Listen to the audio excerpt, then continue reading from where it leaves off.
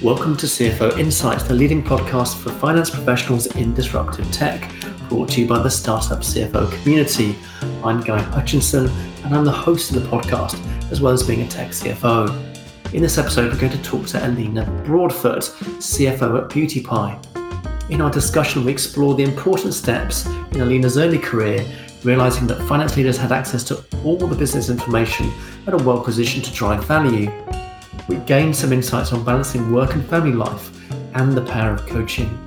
And she reveals some remarkable wisdom on why founder chemistry trumps all for CFOs selecting their next role. Eleena, welcome to the podcast. Thanks, Guy. Great to be here.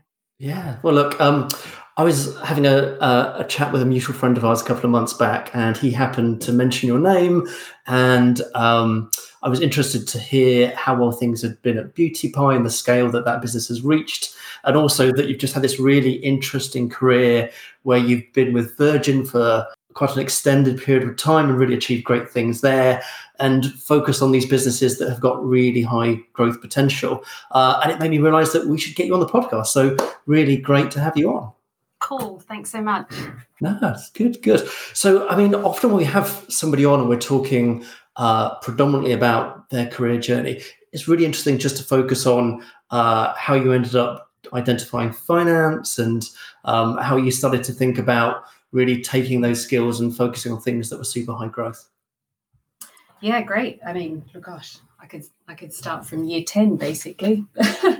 Whereas when you think about it, when I was treasurer for, I think it was a fashion show that we put on at school, and it was just the job that naturally fell to me. So I think from an early age was kind of in that financial kind of zone.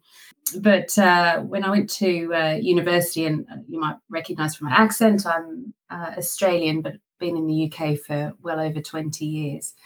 So I went to university in Sydney and did accounting and finance. Was able to secure a job at Pricewaterhouse fresh out of uni.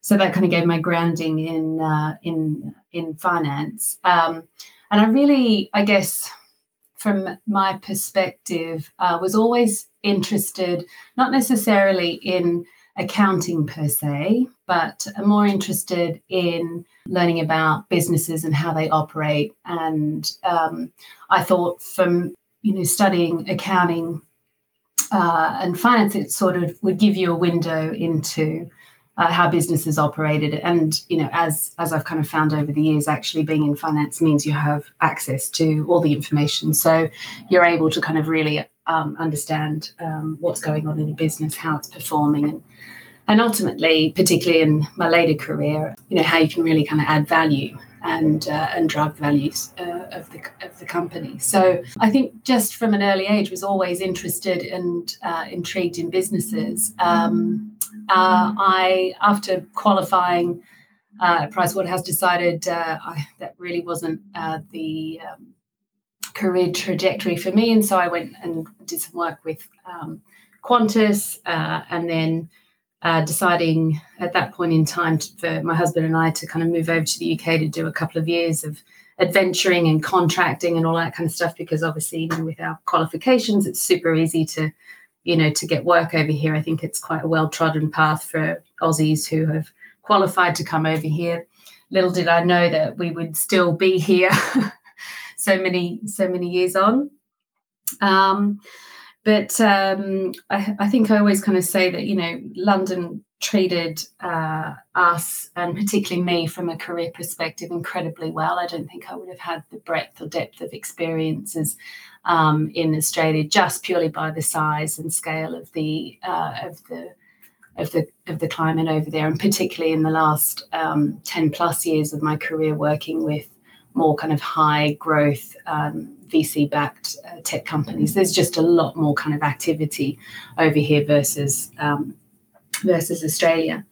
But after landing in the UK, I spent about 13 years with Virgin, which was, I guess where it kind of really fueled my passion for D2C, disruptive businesses. I had such a great experience there for about half of that working for Virgin Management, which was kind of like the branded VC version or model that they kind of styled themselves on. So I cut across a bunch of companies across the portfolio and did a lot of more corporate finance backed work as opposed to pure accounting work, very much that kind of portfolio management side of things. So had a great exposure to a range of companies in the group.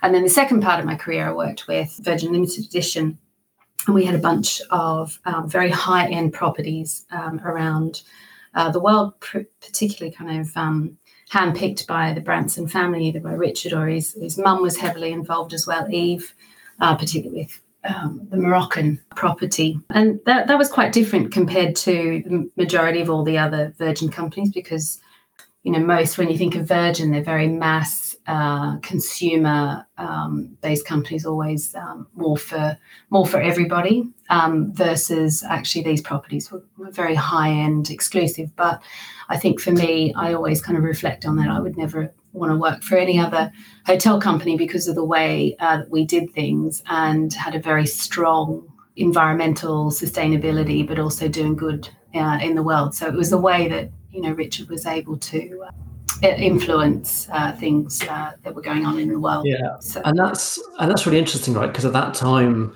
Virgin is behaving like a very large but highly disruptive family office, right? They're totally investing in lots of things that nobody else would dare to even think about investing in, and giving it a whirl. And around about that time, there were not other investors doing those things. They were one of the few people globally that would take those types of risks.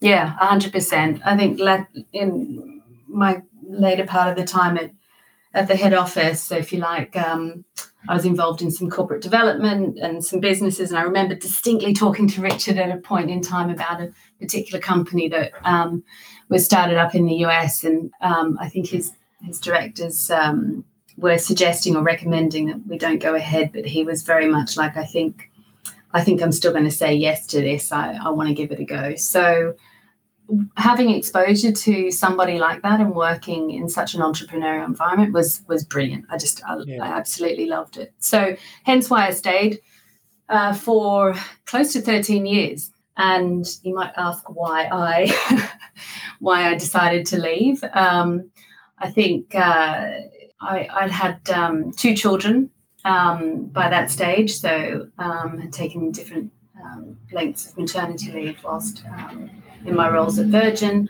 And my eldest was in year 6, and I'd been travelling an awful lot, and I just felt that I was not as much in touch with her and her needs as much as I thought I needed to be.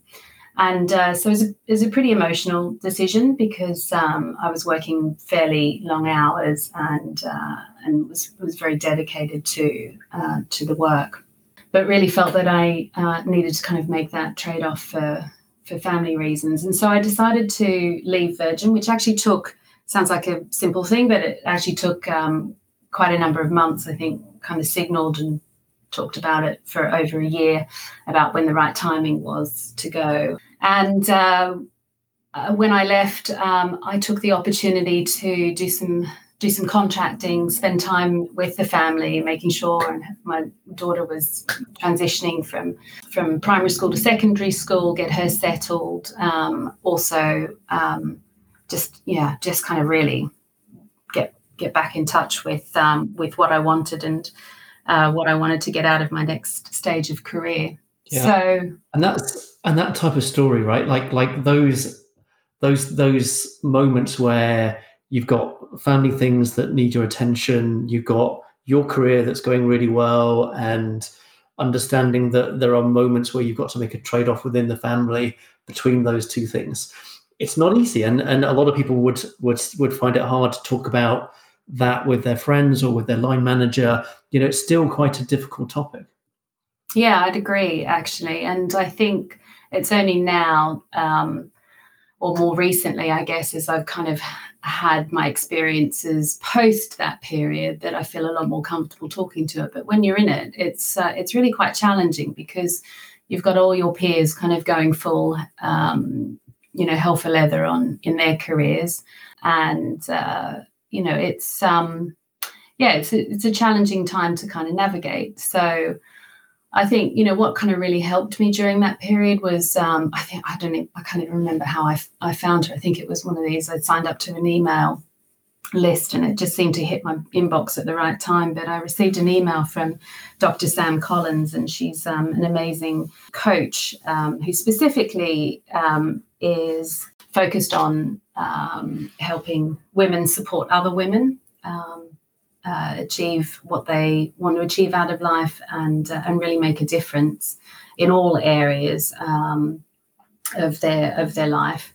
And the invitation to a one-day workshop kind of came through, and it just sort of asked all the right questions in that email, and I signed up and went along. And for the first time, I think actually it was a training session where I think there were a couple of men in the room, but it was predominantly women. And the whole day was really about finding out what your values were, start defining what your purpose is, and what it is that you find is incredibly important to you to kind of help guide you through what decision that you're going to make. And I'd say a lot of women there were contemplating striking out on their own, doing consultancy, starting their own business. They've been fed up with corporate life, etc. And I found actually during that process, and it wasn't just that one meeting, I think, after that I signed up to some coaching with Sam over a period of time over the subsequent years. But what I explored with her was actually I wanted to kind of lean into that corporate world. I was interested in learning more. I loved that kind of entrepreneurial environment, working with VCs and investors and in kind of startup, scale up, kind of companies, and helping really kind of grow value in companies. And I think it was also important for me as a female finance person as well to be a role model and to encourage other women to seek careers in finance. The truth was I hadn't seen a huge amount of women in CFO roles at that stage in my career. And the thought of me kind of stepping out and doing a few consulting roles, etc., I think, I think I would have been not living true to my values, really, and particularly having two girls myself, although neither of them want to go into finance at all. They're more scientists. That, it was important for me to kind of set that role model image. And Yeah, it's really interesting to hear you play that back, right? There's just so much complexity there, right? Like you've come out of what is a large institution, Virgin, a huge business with lots of sub-verticals, so super interesting, but still like one large enterprise with a very clear culture. yes, You're trying to find some time as you break away from that, so you're there for your family for a period of time, and also using some of this time find a way to connect with a coach and to really unpeel these things around values and purpose. Yeah. I think a lot of people who are CFOs or on the CFO career path, they would struggle with that. They would struggle to realize that was necessary, that was the time for them to peel back what was really important for them. And also really fascinating that at the end of that process, what you realize was that it was almost your duty to go ahead and succeed because you just have all of this ambition and you wanted to be out there really delivering on a CFO role in a high growth business. Yeah, absolutely. And the things that I really loved was were all the things that I kind of took forward. So, working with disruptive business models, working with, super interesting founders, always kind of wanting to kind of continue to learn. So I made a promise to myself that always look for opportunities where I was always going to be learning something new, and that I was also going to be very clear about the value that I would be bringing and that I'd be adding to the business. And when I would start to get to the point where either one of those two things were not quite hitting the mark, then it was time for me to move on. And I kind of felt actually coming out of Virgin after such a long period of time, I knew, I saw younger people coming into business and being much more kind of free with how they kind of changed jobs and moved around a lot. And I thought I'm going to adopt some of that kind of mindset as well. And I think that's kind of guided me through the last 10 plus years of my experience, where I've spent no more than 2 years on average. I think Beauty Pie has now broken that average because I've been there for 3 years, but on average spent no more than 2 years at businesses, and was very clear about each one, what I was doing, what I was learning from that as well. And it was really important to me that I kind of transitioned from one to the other, and had good reason for doing so. And I think the coaching work really helped and gave me the confidence to be able to kind of do that. And I feel very lucky to have had some of the opportunities that I've had. So. Yeah, it's really interesting. And I think one thing that a lot of people that would listen in on our CFO Insights podcast would find interesting is this ongoing coaching piece, right? Because I think it's quite obvious to a lot of people that you might embark on a program of coaching, and that would be whatever, 6 months, 12 months, maybe a bit longer. But actually, the part where you've got an ongoing relationship with the coach, and it's adding value 2, 3, 4 years later. Be interesting just to understand, like, how does that work? How often are you spending time with that person? Is it through video calls? Is it through personal meetups? Are there top-up workshops? I think that would be interesting just to understand the ongoing element of coaching. Yeah, absolutely. Look, I think everyone's different, and there's many different ways to kind of engage. And I think I never really set out on a particular, this is how I'm going to do it. But when I look back from the last 10 plus years from when I first met Sam, I think Sam Collins has been a constant kind of thing throughout my career. And sometimes I've sort of like lent in heavily. So I've had one-to-one or group coaching with her, and that's been delivered over the phone. I've sometimes gone to some of the workshops that she runs. She runs leadership events, which have continued to get bigger and bigger over the years in London and in the US. But I've also, I guess, evolved my relationship, I guess, with Sam and the Aspire group, which she is CEO of. And I have now participated as a volunteer at some of those events. So I actually am a trained coach as well. I've done a coaching qualification. So I can help facilitate there. And I also have mentored people in her network as well, women who are predominantly kind of working in not-for-profit organizations who may not have access to the type of training and experiences that some of the women in corporate, have. So in a way, she's kind of also helped me to give back as well, which has been incredibly important to me and my values as well. But I think the journey has really kind of been, I think it's consistent. And I'm always, looking out for ways in which, from a personal development perspective, I can grow, and I supplement it not only from getting coaching myself at periods of time when I feel like I need to work through something or decisions, but also, I do a lot of reading. I'm sure there's a lot of the listeners that do a lot of, reading of business books and, things about how to kind of build high-performing teams, all of that kind of good stuff. There's nothing like a good development book, I think. Yeah, absolutely. No, we often see reading, listening, share. That's fascinating. And it is interesting that actually, as your relationship with Sam has expanded, that you've actually had that classic thing where the student kind of becomes the teacher because you've done some training as a coach and you've then done some mentoring as part of her wider organization. Yes. That piece where you begin to see those personal development relationships from the other side of the fence, typically helps you to learn and grow when you're the student again, right? So you can actually 100%. both camps. And we have quite a few members of the group who are in that position. They're CFOs. They're still learning and growing, but they're also probably mentoring 3 or 4 people. And it's a fascinating thing that you can be both the sort of teacher and student at the same time.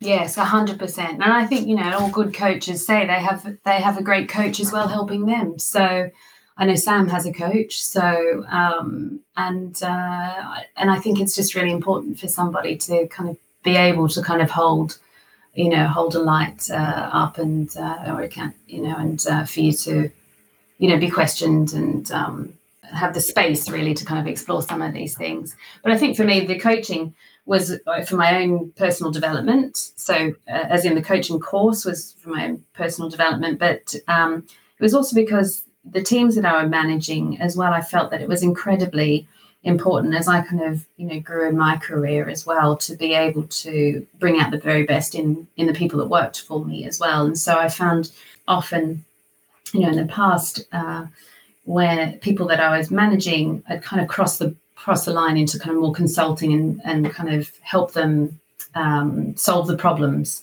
which obviously is one part of the job. But I think there's a really important element too about bringing out the very best in people, is actually coaching people and leading them to what the solution might be and getting them to kind of come up with some of these rather than kind of solving the problems for them along the way as well. And so that coaching experience really, helped me as well. So yeah, it does sound like a fantastic part of your journey. Really interesting to hear about too. So we should now, as it were, dive into Beauty Pie, right? So just your most recent business, you've been there for 2 years, a huge success story, and a brand that's really well known. So certainly a lot of people I know over here in the UK are using it, and so it's a really well known membership model and quite a disruptive player in that space. Be interesting just to hear a little bit about how you ended up there, how you assessed the business, what kind of things impressed you when you joined. Yeah, absolutely. So I've been at Beauty Pie now for about 3 years, and I actually joined the company for a couple of reasons. I was called about it because one of the VCs, Index Ventures, as one of the investors in the Series A, they were also investors in Funding Circle, which is one of the businesses that I'd worked with previously, was known to them. Plus, also there were a couple of ex-colleagues of Funding Circle that were working at Beauty Pie, and so I got the call. And when I looked at the business, I'd never worked in a beauty, skincare, makeup business. I actually was pretty clueless about all the products as well. I think I even said that to the founder in my interview with her as well. I think I was just really intrigued by the really disruptive kind of model, and where the traditional kind of beauty industry kind of has a typical kind of markup of somewhere between 10 to 15 times what it costs to make. What Beauty Pie does is that they charge somewhere on average about 3 times of that cost. And but that cost base is also heavily influenced by the formula that's created. It's the products are super efficacious. If, for example, there's a certain percentage of ingredient that you need scientifically to ensure that is the most effective, that is the percentage of that active ingredient that will go into that ingredient, into that formula. And Marcia Kilgore, the founder, is a serial entrepreneur. I had admired her from a distance in the past. She started other brands such as Bliss Spa in the US, which she sold to LVMH. She started Soap and Glory, which was sold to Boots. She still has her business FitFlop. And she's also started Beauty Pie as well, which I think will probably be her biggest business yet. And her passion and enthusiasm for creating just amazing products and delivering them to women, particularly, but to her members at a really great, phenomenal price, was something that I found really exciting. I think from a personal perspective as well, I was keen to work for a female founder. It was the first time that I had done that. I've worked with many other founders, CEOs, all male, it was one of the things that, from a values perspective, I was super keen to do. So I think when I did some due diligence actually for the company, I went on social media and took a look at some of the communities that had been built so far in the first 4 years of the company's life. We're now 7 years old. And what I witnessed on social media was this incredible fan base. And I think for me, that was also incredibly, I was incredibly excited about working for a business that already had such great product market fit and such a great fan base. So it wasn't actually a difficult decision to join. And in the 3 years that I've been there, it's been quite a ride. Been super hectic, but lots of fun. We've more than doubled the size of the business at the top line. And I think shortly after I joined, the market was super hot in terms of fundraising. And Index said to us post a board meeting, I think it was 3 or 4 weeks after I'd first joined, we had our first board meeting. And just after it, Danny Rama said, guys, have you considered doing a raise, because the market's pretty good right now? And I remember thinking, my goodness, I've just literally just joined. We haven't gone through the budget cycle yet. I need to sort of continue to pick up the stones and see what's underneath and all of that kind of stuff. But we ran pretty hard, and over the course of the following months, we pulled the information together and went out to market. And within a very short space of time, I think we closed around July, August that year, we closed 100 million Series B raise at a very attractive valuation. And we then, I guess from that perspective, that really kind of shaped that trajectory for the business. It really allowed us and still allows the business to not be worried about what's going on externally, because we've got, a good chunk of cash in the bank still. And just really allows us to kind of really focus on that really messy stage that you're in as you're kind of scaling up a company, trying different things, testing and learning. Some things work, some things don't. We've also had, this period of time as we've come out of COVID as well. We've had lots of challenges, like a lot of the businesses on, acquisition costs, and tried lots of different things, different channels to try and get that kind of right mix to help the business continue to grow and scale. And to be able to do that without having that kind of fundraising need over us has been, greatly kind of freeing for the leadership team. Yeah.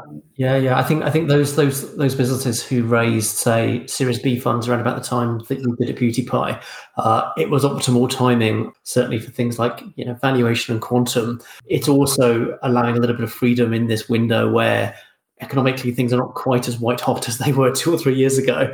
Yeah. But to have the cash balances that you mentioned earlier to give you the freedom to run the business as you want to in the light of different market conditions, that's a special kind of freedom, right? And it sounds like you timed it perfectly. I'm really interested just to go back to like 3 of the decision points around the time that you joined, if that's all right. So you've got Index leading the A, so that's a big brand, right? So a lot of the biggest successes in Europe have been Index companies, so that's powerful.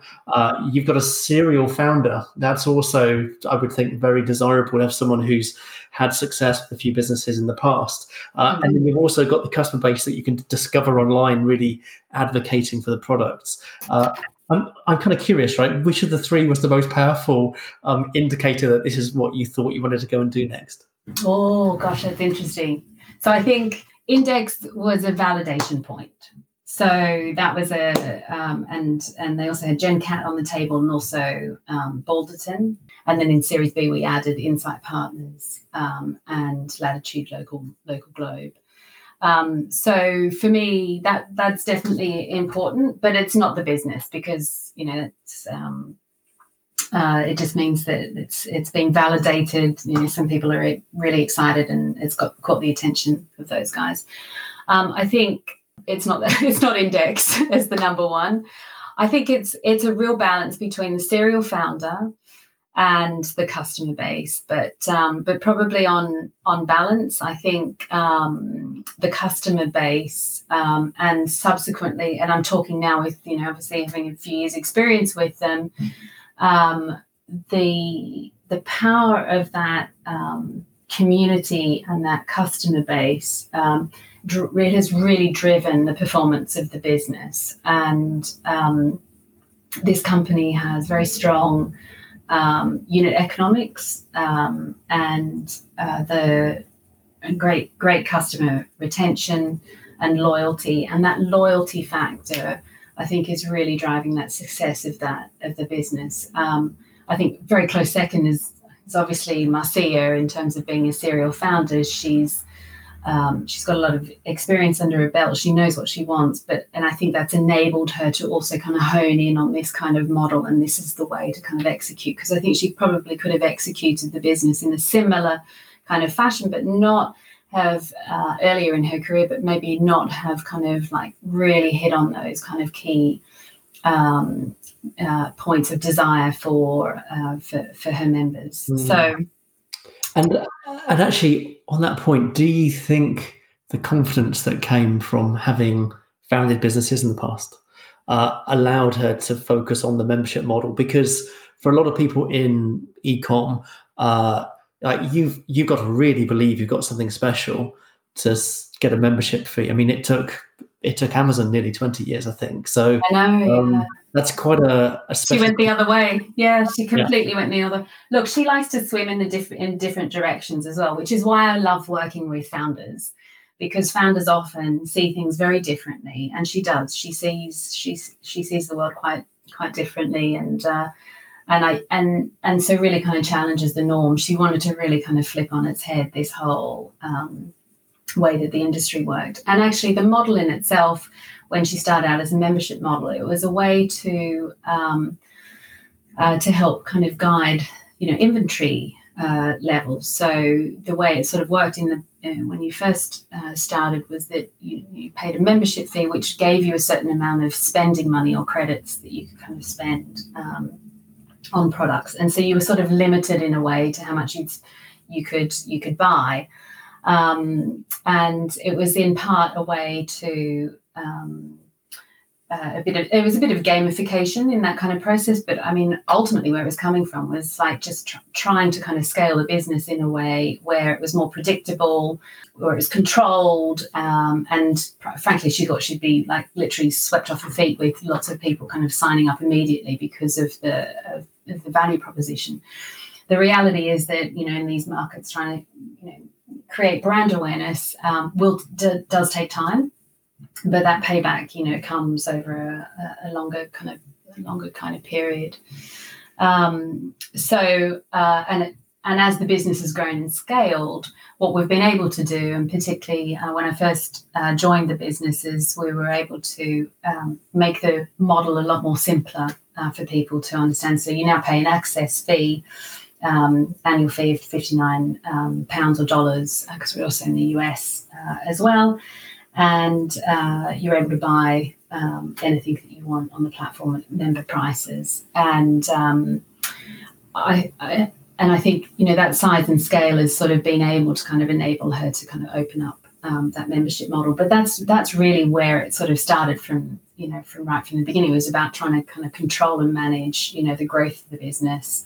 And also, over time kind of really created that really strong community. It's a great story. It's a really great story. And actually, if you were to be advising other CFOs on selecting their next role, would that be the steer, that you really need to get to know the founder really well and what makes them tick? And don't forget to do a bit of a deep dive on why it is that people buy from this company and why it's going to have a strong revenue stream going forward. Yeah, 100%. I mean, there are so many different angles to kind of consider when you're starting and looking for a new role. But I think, for me, understanding and having real chemistry with that founder and or CEO as well is super important, because that's where you're going to really be able to kind of help influence and help enable the vision of that founder / CEO to kind of be realized. I'm very much, I guess, a CFO who is there to provide challenge, but also is there to kind of unlock opportunities as well, and enable that growth. So I think definitely kind of founder and CEO dynamics, but also the rest of the leadership team who has been onboarded as well. That's super important to kind of step into a team which fits the right culture for you. I think for me, also there's, customer, endorsement is super important, and product market fit. If you're in a business that is already kind of starting to kind of scale up, really be confident on those and the unit economics of the business. And because that's really going to drive your whole investment case, right? I think when it comes down to it for Beauty Pie, when you're talking to external investors, you've got great product, great market fit, but actually, can you make money in the long term? And so having those proof points is super important in order for you to kind of grow that value of that company. Yeah. Wise words. I'm sure there'll be lots of people out there knowing that you get the chance to meet the C-suite, to figure out how you'd sit amongst those different personalities. But actually the one that defines, the degree to which you are able to add value is often that piece of chemistry that you talk about, that little spark where, whilst yourself and the founder are probably made up very differently, that you've got a good understanding about each other, and that you're going to allow them to sort of spearhead things and take risks, but they're also going to allow you to be the counterbalance and help to kind of shore up some of those risks and put decent business frameworks around things. And if you don't have that chemistry, it might be that you never achieve those things. Yeah, 100%. There's got to be that trust factor that you play your roles, right? I'm not the entrepreneur. I'm not the one to come up with the big, hairy, crazy ideas. Although I can I can play that game if I need to. But I have a particular role to kind of play to enable those to happen as well. So yeah. Yeah, that makes a lot of sense, Eleena. Fantastic. So we could talk about this stuff all day. It's been really interesting to hear about Beauty Pie and all the things you've done, in fact. I've got one last question, because actually there was a wonderful piece where we were talking about your growth journey and the coaching and the ongoing element of coaching. As part of Startup CFO, I'm talking to a couple of hundred tech CFOs a year, which is kind of fairly unique, really. And one of the things that I often hear is that I meet a member, they're doing well in their career, they're thinking about coaching, but they haven't dived in. They've not found their coach, or there's a little bit of sitting on the fence, perhaps.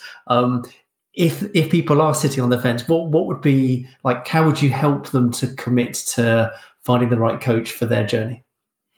Wow, I'd just say, just do it. It's really not a massive investment for something that can really unlock a huge amount of potential and give you sort of a real compass about the direction that you want to move into. And I think a lot of people think that and I think this might be the case with finance professionals as well. We always are wanting to kind of see around the corner. We're trying to predict what's going to happen next in many different ways and kind of mitigate things and all of that kind of stuff. And so, but when it comes to our own selves and we think about, do you want to take on a coach and all of that kind of stuff, we're trying to kind of like map out, well, what's it going to look like? How am I going to, what am I going to feel at the end? What am I going to have at the end? What's the ultimate, what am I going to get? And I think actually what you've got to do is, for once, just don't prepare.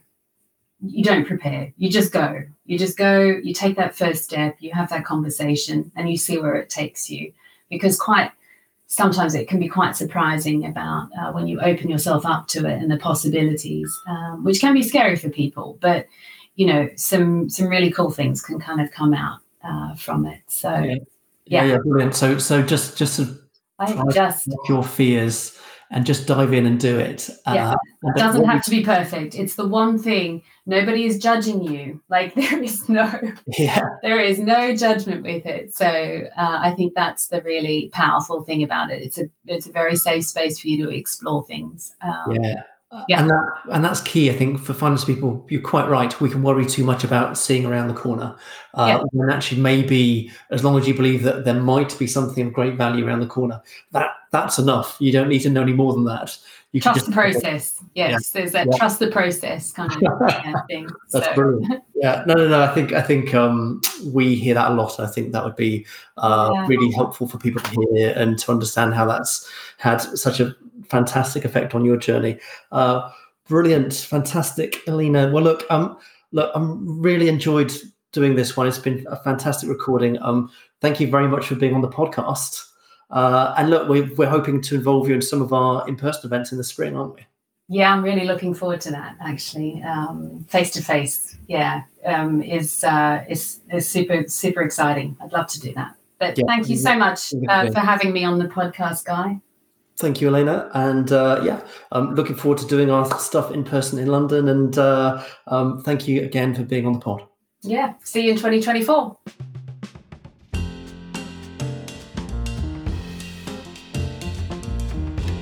You were listening to CFO Insights, brought to you by Startup CFO. If you're a finance professional working in disruptive tech and would like to join our global network, visit our website, startupcfo.tech, to learn more.